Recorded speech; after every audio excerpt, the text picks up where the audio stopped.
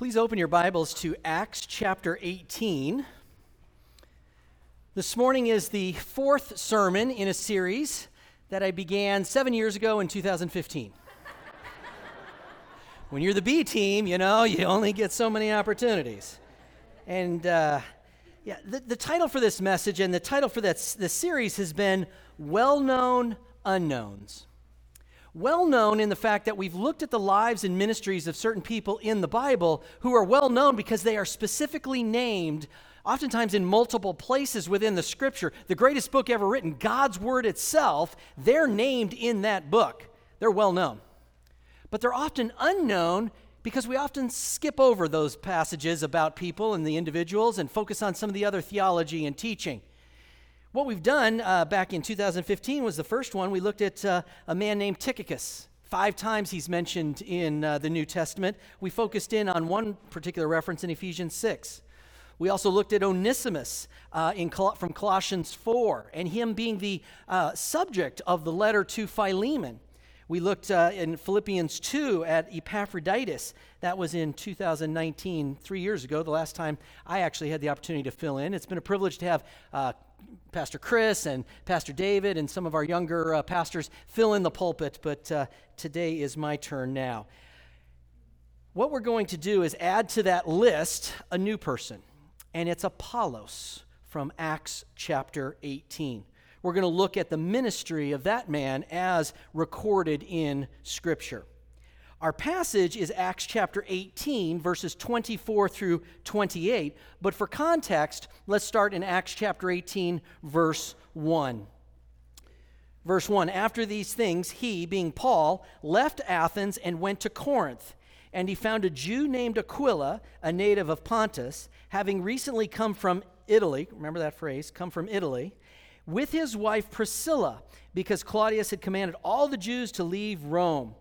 He came to them, and because he was of the same trade, he stayed with them, and they were working by the trade. They were tent makers. And he, being Paul, was reasoning in the synagogue every Sabbath and trying to persuade Jews and Greeks. Acts chapter 18 is at the end of Paul's second missionary journey. It's probably around AD 51, 52-ish. And as we see in Corinth, Paul meets up with Priscilla and Aquila, who are from Italy. Skim down to verse 5, where we see some others to join them. Verse 5, but when Silas and Timothy came down from Macedonia, Paul began devoting himself completely to the word, solemnly testifying to the Jews that Jesus was the Christ. So you've got Paul, you've got Apollos, you've got Paul, you've got Aquila, Priscilla, you've got Silas, you've got Timothy. You got a dream team here in the city of Corinth. And as we see in verse 6, transition from verse 5 to verse 6, Paul had been preaching primarily to the Jews that Jesus was the Christ, but then verse 6, but when they, the Jews, resisted and blasphemed, he shook out his garments and said to them, your blood be on your heads, I am clean. From now on, I will go to the Gentiles. So what we see here in verse 6 is Paul's transition to focus on the Gentiles in his ministry. If you look at verse 8 and verse 11, you see that many are coming to faith in Christ through Paul's ministry. Ultimately, Paul was there for about 1.5 years in Corinth. And if you skim down to verse 12, you see the hostility that arises. The Jews, with one accord, rose up against Paul and brought him before the judgment seat. It is getting physically violent for the ministry going on there in Corinth. If you skim down to verse 18, Paul took leave of the brethren and put out to sea. So Paul then, after that hostility, leaves Corinth, and with him Priscilla and Aquila. And they come to Ephesus there in verse 19. So what we see here is Paul leaves for Ephesus with Aquila and Priscilla, probably leaving Timothy and Silas back in Corinth. And Paul then, if you go down to verse 22, when Paul had landed at Caesarea, he went up and greeted the church and went down to Antioch. That is the end of Paul's second missionary journey. He returns back to Antioch, which was the sending church for his missionary journeys. If you go now to verse 23, it's the beginning of Paul's third missionary journey. And having spent some time there, Paul left and passed successively through the Galatian region and Phrygia, strengthening all the disciples. And now we come to our passage. Paul is starting up his third missionary journey, and the author of Acts gives us this brief focus on the life and ministry of Apollos. Join me as I read then, follow along as I read Acts 18:24 through 28. Now a Jew named Apollos, an Alexandrian by birth, an eloquent man, came to Ephesus, and he was mighty in the scriptures. This man had been instructed in the way of the Lord, and being fervent in spirit, he was speaking and teaching accurately the things concerning Jesus, being acquainted only with the baptism of John. And he began to speak out boldly in the synagogue. But when Priscilla and Aquila heard him, they took him aside and explained to him the way of God more accurately. And when he wanted to go across to Achaia, the brethren encouraged him and wrote to the disciples to welcome him. And when he had arrived, he greatly helped those who had believed through grace, for he powerfully refuted the Jews in public, demonstrating by the scriptures that Jesus was the Christ. Our outline for this morning is pretty straightforward. It's just got 5 points. Number one, we see in verses 25 and the first part of verse 26, the confusion that Apollos had about Jesus. In verse 26, the second part, we see the clarity that he gets from the help of Priscilla and Aquila. In the first part of verse 27, we see Apollos' courage in going back to Achaia, which is Corinth. And then in the end of verse 27, and we'll look at some other passages where Apollos is named in the New Testament, we see the community of believers. Finally, in verse 28, the fifth point of our message here, Apollos preaches Jesus is the Christ. Before we jump into the outline, though, let me look at verses 24 and the first part of 25, just as background on Apollos that we get here from the author of Acts.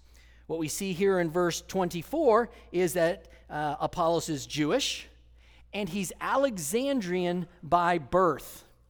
Alexandria was in Egypt. It was founded and named after Alexander the Great. It was the second most significant city in the the Mediterranean world at that time, second only to Rome itself. It was a great center for learning and knowledge. You may have heard of the library at Alexandria, where they tried to collect every written document that ever existed to that time in that library. It was a great center of learning and knowledge, and it was one of the largest Jewish communities outside of Israel. We also see in this passage a description of Apollos as being an eloquent man. Probably that word eloquent meaning that he was trained in rhetoric. He was trained to be a speaker, persuasively speaking to people. It also says that he was mighty in the scriptures. He knows the Old Testament. Most likely the Old Testament that he was studying was the Greek Septuagint, the Greek translation of the Old Testament, which, by the way, was translated in the town of Alexandria, where he was born. It also says there at the beginning of verse 25 that he had been instructed in the way of the Lord. So this just wasn't that he was self-taught or just a natural phenom in some way. He had learned from others. He was formally trained. And then one of the descriptions of him that I really appreciate at the end of toward the middle of verse 25 is, and being fervent in spirit. That word gives the connotation of being intense. He was an intense personality. I like this guy. I can kind of identify with that. He's fervent in spirit. But there's a problem. He's got some confusion. Look in verse 25, though, to start with.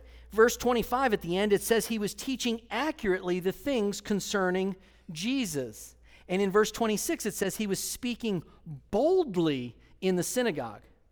That sounds like a pretty good preacher, doesn't it?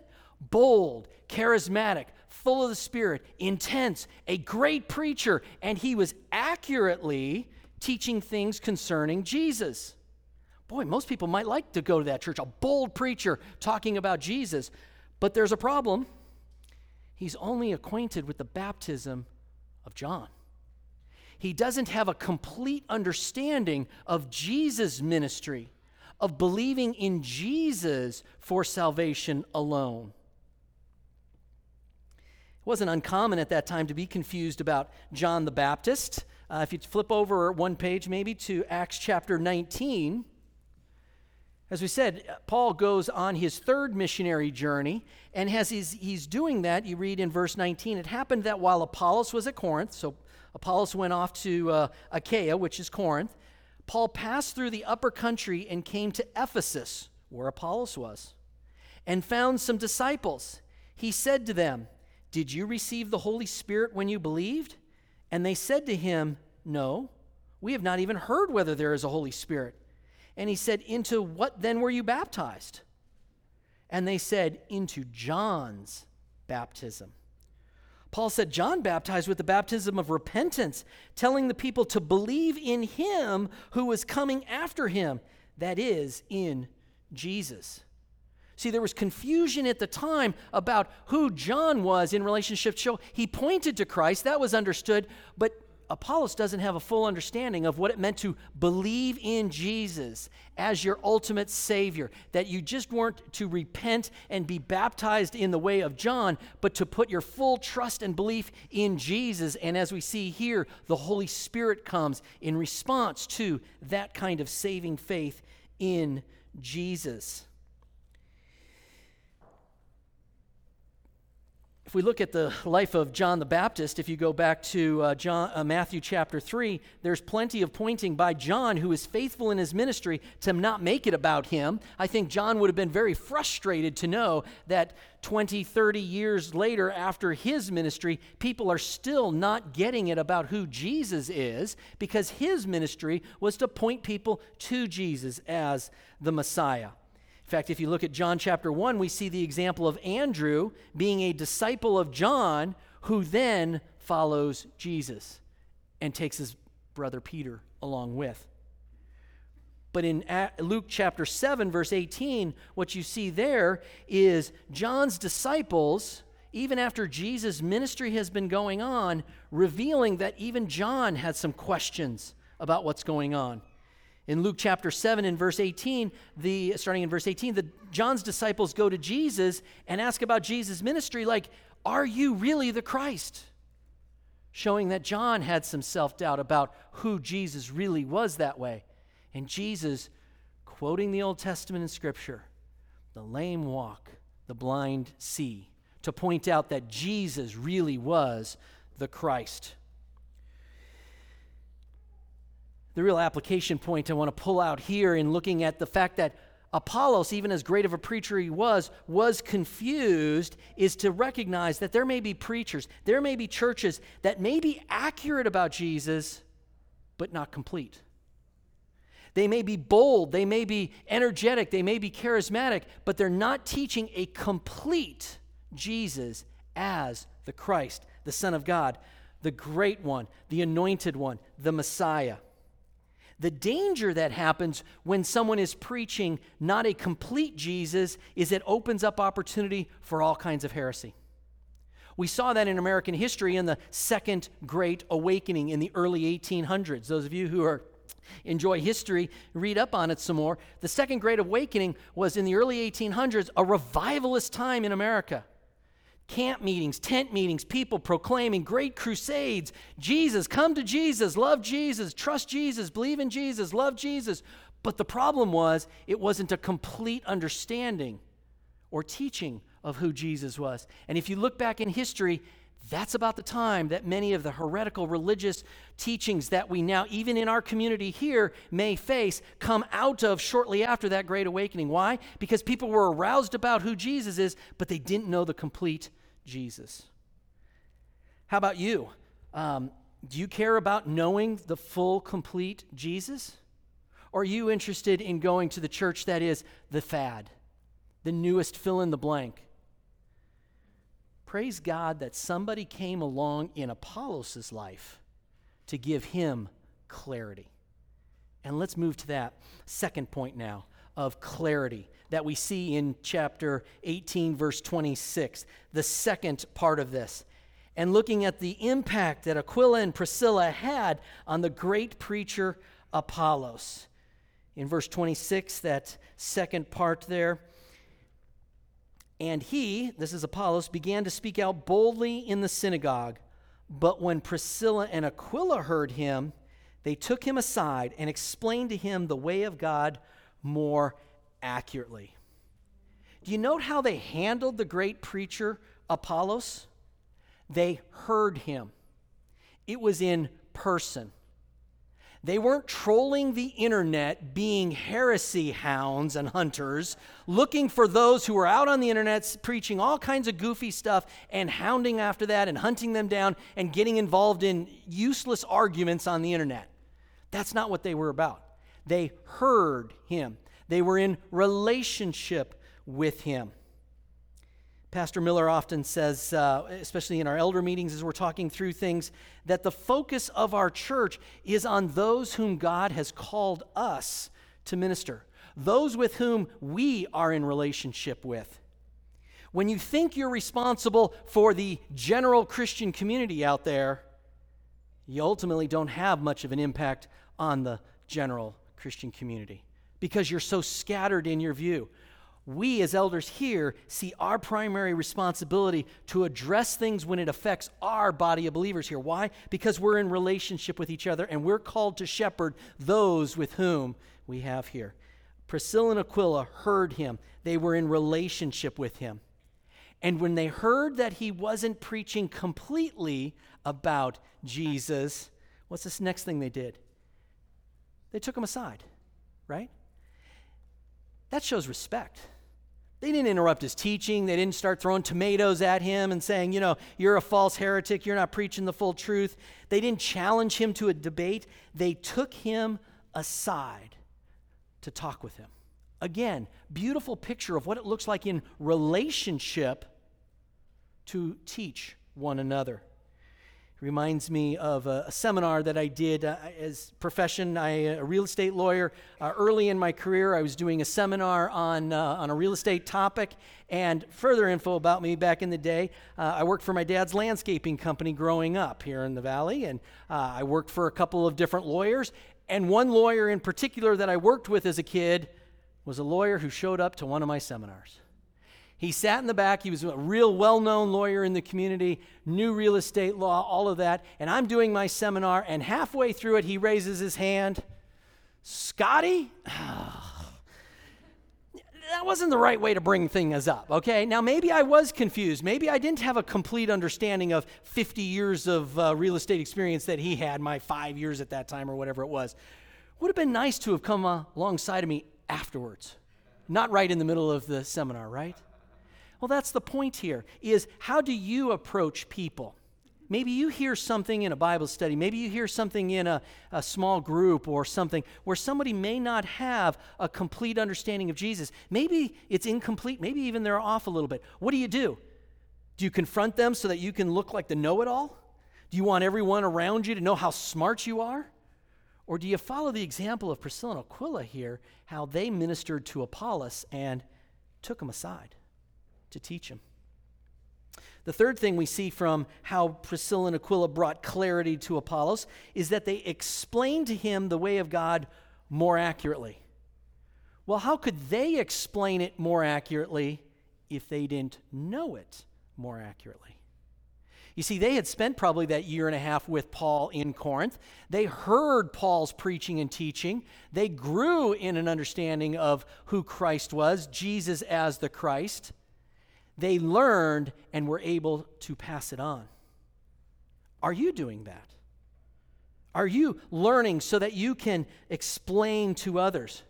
You notice Priscilla and Aquila just didn't go to the local bookstore and pick up a good book and hand it to Apollos and go, here, read this. They engaged with him personally. They explained to him the way of God more accurately. And what an impact on the clarity. Compare with what Apollos was teaching in verse 26, accurately the things concerning Jesus, and now see in verse 28, we'll get there a little bit later, there's a little foreshadowing. Look at verse 28. Now what was he preaching? Jesus is the Christ. Big difference. First, he was talking about facts about Jesus in terms of things about Jesus maybe that John had pointed to him. But now, Jesus is the Christ, the Son of God, the Almighty, the Creator of all things. What a difference that is with the impact of Priscilla and Aquila bringing Apollos clarity. Let me ask you, who's impacted you in knowing Jesus? Have you thanked them? Do you think of them? Do you praise God for the impact they had so that you could know Jesus and you can teach and share with others as well? And who in your life is able to come alongside of you and maybe correct and direct you in a different way if there's something a little bit off? Or are we so isolated as Christians that we're not in relationship with each other that we wouldn't have that opportunity? That's one of the reasons fellowship groups are so important. Men's, women's, Bible studies are so important, that we're in contact with each other, talking through the things of Christ, and we have relationship so that we're not solo Christians. You have in your laps right now the Word of God, a gold mine of knowing who Jesus is. Are you mining its treasures? Are you digging in? Are you seeking clarity from those who may have more knowledge around you? At this church, there are so many Bible studies, so many opportunities to learn and grow. Please, get in one of those studies. Get in one of those trainings. Get in one of those home groups so we can all grow in our understanding of Jesus, not just facts about him, but that Jesus is the Christ for us to worship. Moving to verse 27, the very beginning, we see Apollos' courage. We already saw a little bit of his courage in verse 26, where he was boldly preaching in the synagogue.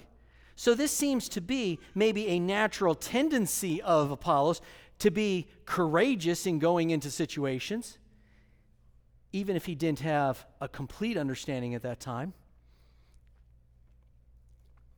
It's a joke that I say to people in my office in cases and such. They're 100% confident, but 5% right. You know, you can be bold in what you're teaching, but maybe what you're teaching isn't complete. He was courageous there, we see already in verse 26. But now look at verse 27. And when he wanted to go across to Achaia, Achaia is the region, Corinth is the city.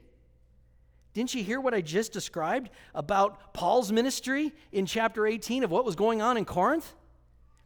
Apollos wants to run toward the battle for souls. He wants to run toward the opposition to Jesus being the Christ. Going back to chapter 18, verse 5, they resisted and blasphemed God. The Jews there in Corinth were so angry. They brought Paul to the judgment seat. They were so angry. In verse 17, they beat the synagogue leader because they were so angry that he would let the apostle Paul come in and teach this Jesus in the synagogue. Even in that hostility, Apollos says, that's where I want to go. That's courageous. What is God calling you to do that takes courage? What is God calling you to do in ministry that isn't just sitting back and retreating into the comfort of positive, happy relationships with other believers, where you are going out battling for the souls of those who would profess Jesus as the Christ? Maybe it's not as death-defying as Apollos may have faced in going back to Corinth. Maybe it's reputation that you will risk. Are you courageous enough to tell people that Jesus is the Christ and not just a swear word?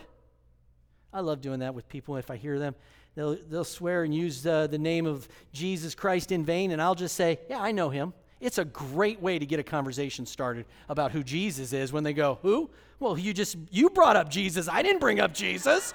Let's talk about Jesus. All right. Do you have the courage, like Apollos did, in going and proclaiming Jesus as the Christ. The fourth point, and we're going to spend a little bit more time on this, is what we see about the Christian community, the church, the gathering of believers, and we see that in verse 27, the second part. And when Apollos wanted to go across to Achaia, Corinth, the brethren encouraged him and wrote to the disciples to welcome him.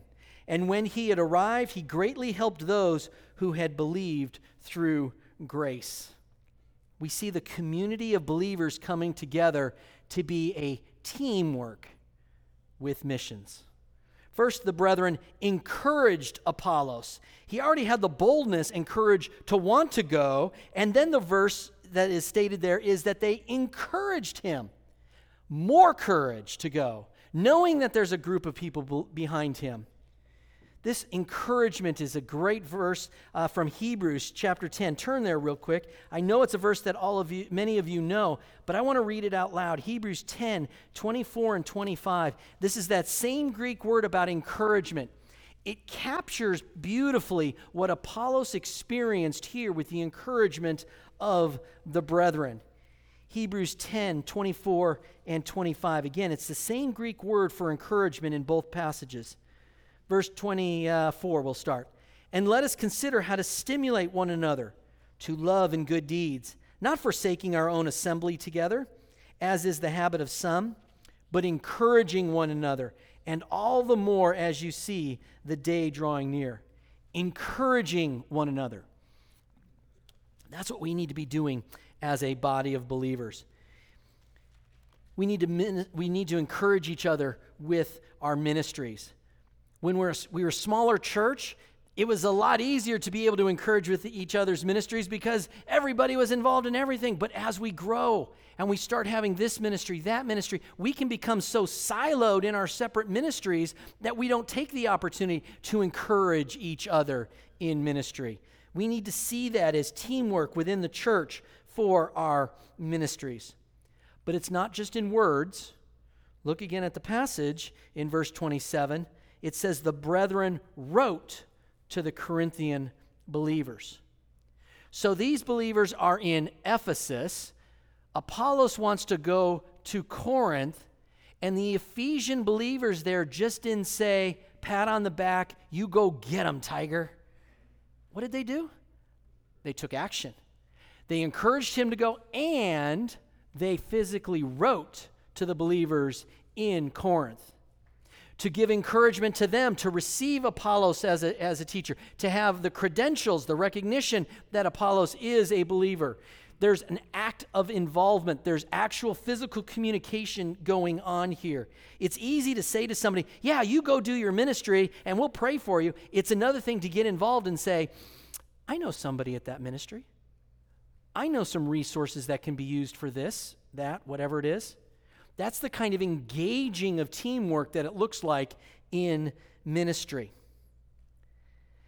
Outside of Acts chapter 18, we see Apollos in another verse. Turn to Titus 3:13. This is a third way that we see Apollos engaging with the Christian community and being encouraged in ministry. Like I mentioned earlier in the time of prayer over the offering, Titus chapter 3, verse 13. Again, some of these verses that are at the end of Paul's letters that sometimes we just skim over. This is another reference to Tychicus here. Verse 12 will start. Paul's writing to Titus, when I send Artemas or Tychicus to you, make every effort to come to me at Nicopolis, for I have decided to spend the winter there. Oh, look, it's biblical to be a winter visitor. There you go. That's a good idea for some of you who are winter visitors. Then verse 13. Diligently help Zenas the lawyer and who? Apollos on their way, so that nothing is lacking for them. So what we see here is this event, from timing purposes, is probably about 10 years after the events of Acts chapter 18. 10 years later, Apollos is on the move somewhere, and it appears that he's the one, along with Zenas, who delivers the letter to Titus. And what does Paul say to Titus and this particular church? Titus is preaching. Paul had left Titus to preach on the island of Crete. This is some small new churches that are on that island of Crete. One of the main cities on Crete is someplace called Phoenix, and this is a small church maybe just outside of Phoenix. Different Phoenix. And this is Paul's admonishment to the small church in Crete and the pastor Titus to do what? Send Apollos and Zenas on their way so that nothing is lacking for them. Again, the resources, the engagement, the teamwork when it comes to missions. There's another example outside of Acts chapter 18. Turn to 1 Corinthians 16. This is another example of Apollos engaging with the Christian community in such a beautiful way. 1 Corinthians chapter 16. Apollos is mentioned multiple times in the book of 1 Corinthians. 1 Corinthians is written probably about 3 years after the events of Acts chapter 18, most likely written by Paul while he was in Ephesus on that third missionary journey that we looked at in chapter 19. So Paul is in Ephesus writing 1 Corinthians to the church in Corinth. 1 Corinthians 16, and starting in verse 8, Paul is writing about a group of folks that are involved there. But I will remain in Ephesus until Pentecost, for a wide door for effective service is open to me, and there are many adversaries. Now, if Timothy comes, see that he is with you without cause to be afraid, for he is doing the Lord's work as I also am. So let no one despise him, but send him on his way in peace, so that he may come to me, for I expect him with the brethren. Verse 12, but concerning Apollos, our brother, I encouraged him greatly to come to you with the brethren, and it is not at all his desire to come now, but he will come when he has opportunity. So what we see here in this passage is, as Paul is kind of directing traffic of who's going where in ministry, and they're working as a team in bringing the gospel to the area, what we see here is Paul is encouraging Apollos to go back to Corinth. That's that communication. But note here, when we talk about the Christian community, we're not talking about a cult. Apollos had the courage to say to Paul, no, that's not my desire right now to go to Corinth. Paul encouraged him to go, and Apollos says no. Can you imagine the courage that would have taken to stand up to the Apostle Paul, the great, mighty Apostle Paul? You know, how eloquent and what a great writer he is in the book of Romans, and an apostle? Yes, because we're a Christian community built around Christ, and Christ ultimately, through the Holy Spirit, leads us. This isn't a cult where man-centered leadership tells people what to do. Also note a relationship here between Apollos and the Corinthians. It's something that you may not pick up unless you had studied the whole book of letter of 1 Corinthians. It's in verse 12. It's a little marker at the beginning of verse 12 in chapter 16. That little marker is those first words, but concerning. 2 years ago in our men's ministry, Thursday morning Bible study, we went through the book of 1 Corinthians, and those men of you who are in here, hopefully you remember, there were various markers throughout 1 Corinthians where Paul is responding to specific questions from the Corinthian church in a letter they had sent to Paul, and he's responding, and every time he gets to one of those questions, he starts with, but concerning. So you see that in chapter 7, verse 1. You see that in chapter 12, verse 1, chapter 16, verse 1, and now here we see it in chapter 16, verse 12 again, where it appears the Corinthian church has a question to Paul about Apollos. They're still in relationship with him. They didn't say, okay, well, Apollos was our preacher for a couple of years, and for whatever reason, he went on ministry someplace else, and we're done with that guy, Apollos. It seems they're still in relationship with each other. The community of believers working together. So here it seems that the Corinthian church was still interested, what's going on with Apollos? And that's why that triggers the answer that he gives. The application point I want to pull from this concept of seeing Apollos and the interaction with the church community being a team with regard to missions is we partner with missionaries around the world. You heard last summer that we had the short team that went to Albania. We had another group that went just outside of San Francisco. We have people going out. We need to encourage them more, our missionaries. We need more communication. We want to be more of an encouragement. We want to send more resources to them, not just money, but maybe there's other things that we can give. The group that went to Albania brought along knowledge and experience to teach in certain ways. We want to be able to do that. Are you available to do that? Are you interested in doing that? Are you willing to do that? If you are, see Pastor Clay, see Pastor David, those who are leading that ministry. We want to be a team with our mission reach around the world. Please join in on that. The second aspect of community that we see from Apollos' ministry is teamwork in teaching. Again, this is outside of Acts chapter 18, but turn to 1 Corinthians chapter 3, verse 6. Another famous verse. It's another reference to Apollos, who's mentioned multiple times in 1 Corinthians. We see here the teamwork in teaching. Now, this is a verse that is very familiar to many people. Chapter 3, verse 6. But let me start with verse 5. What then is Apollos? And what is Paul? Servants through whom you believed, even as the Lord gave opportunity to each one. Verse 6.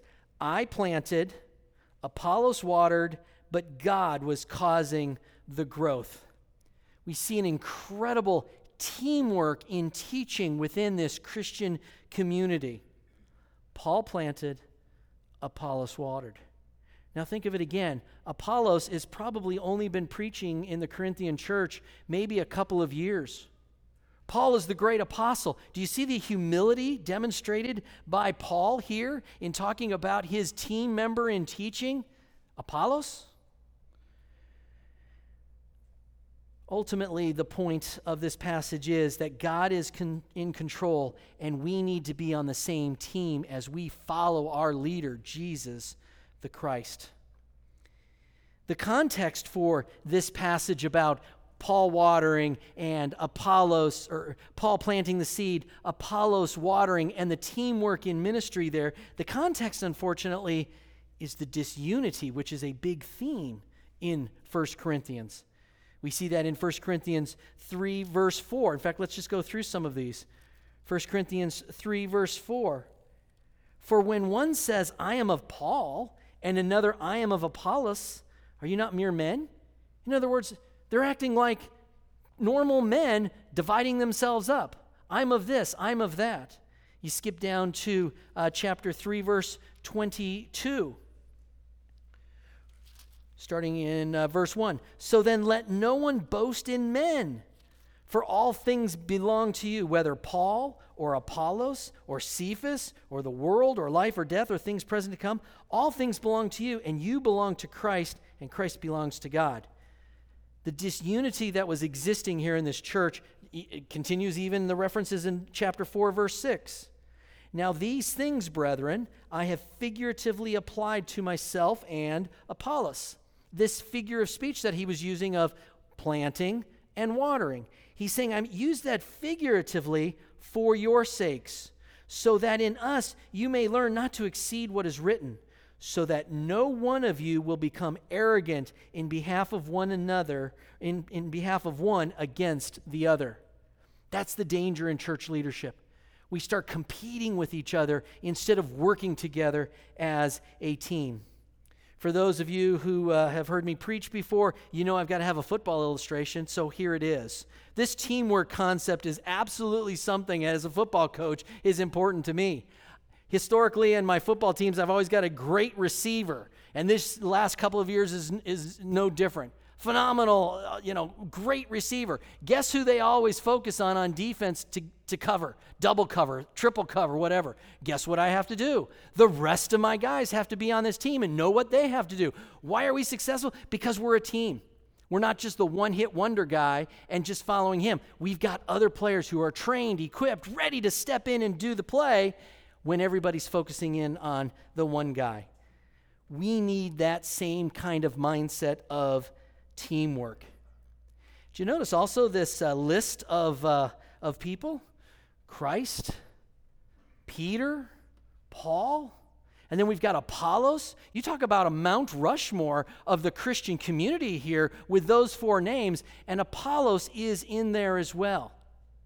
Even as a younger man in terms of his only being maybe 3 years of having a real complete understanding, as we saw in chapter 18. The reason we can have teamwork in missions and the reason we can have teamwork in our teaching is because we have the same message.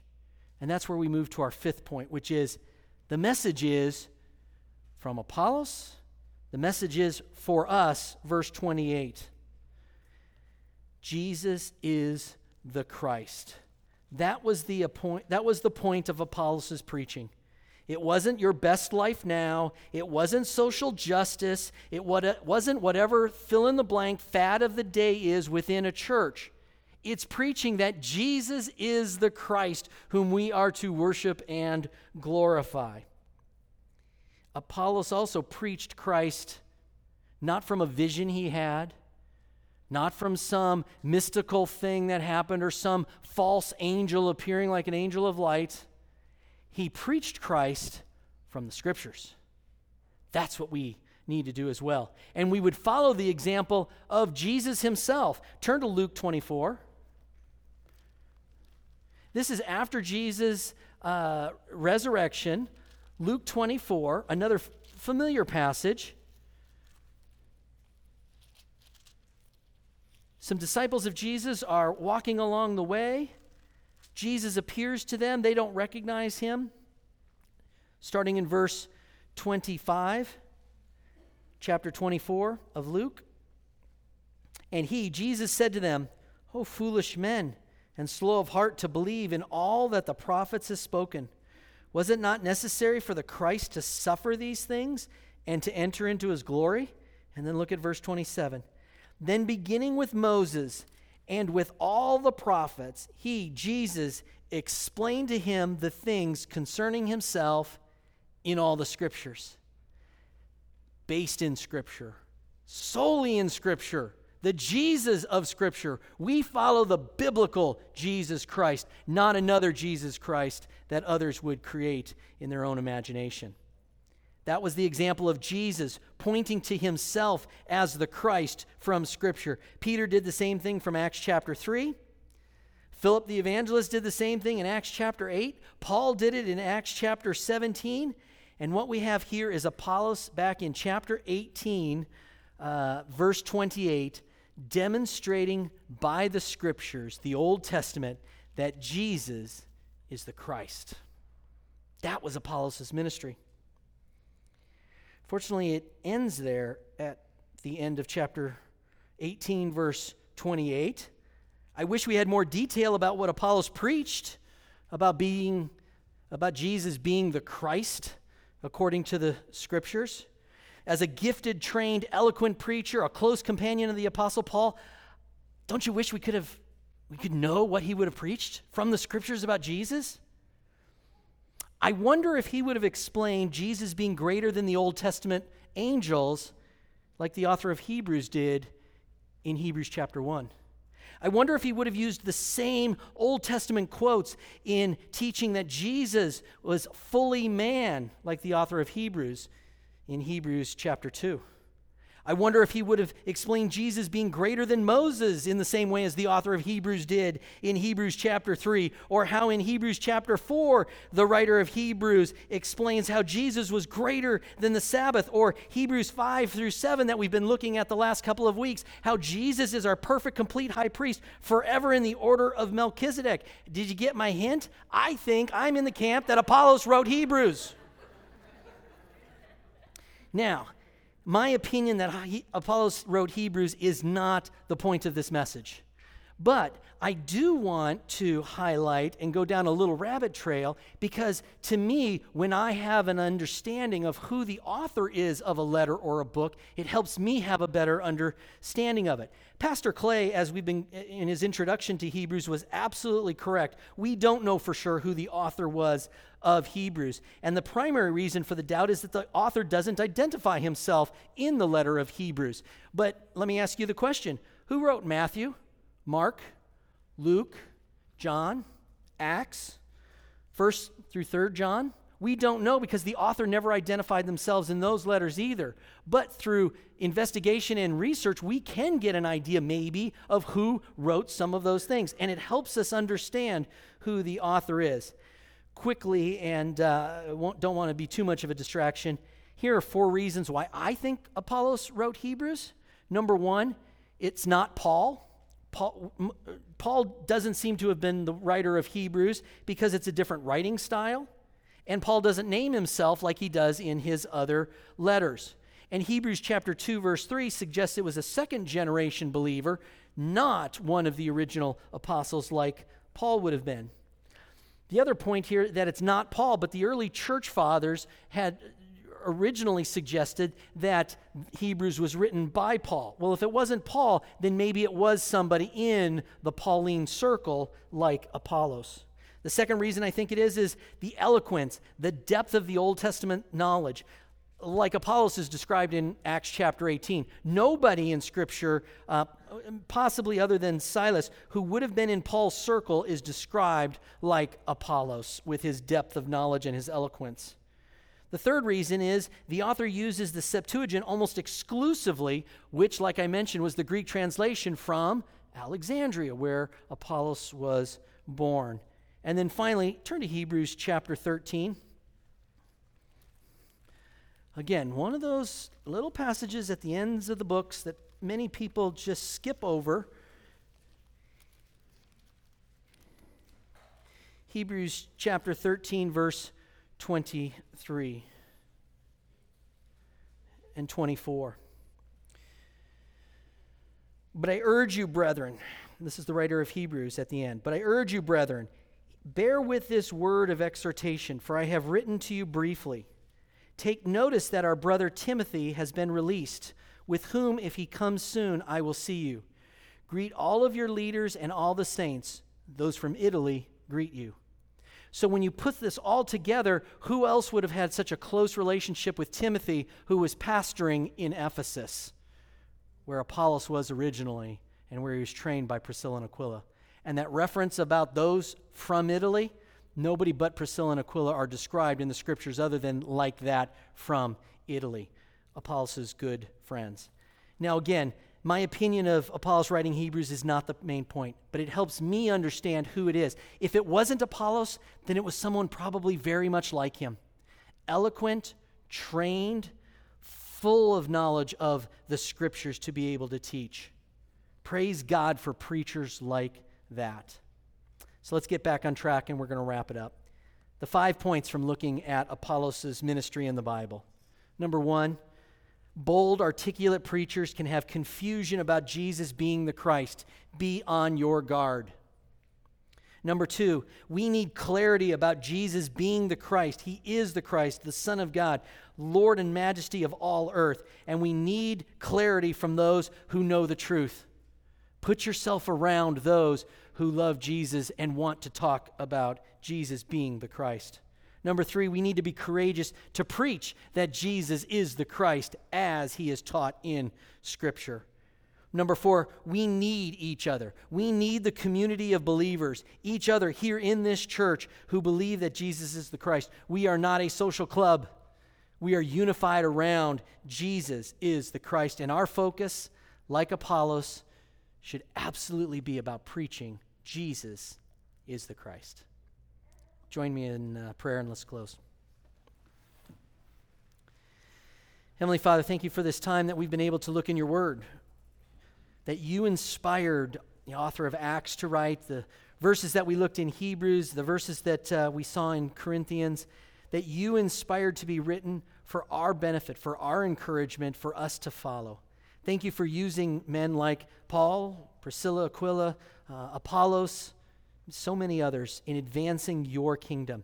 May we be used by you as well, wherever you have called us to minister. Thank you again for this time to be in your word, and we praise and worship you, Jesus the Christ. Amen.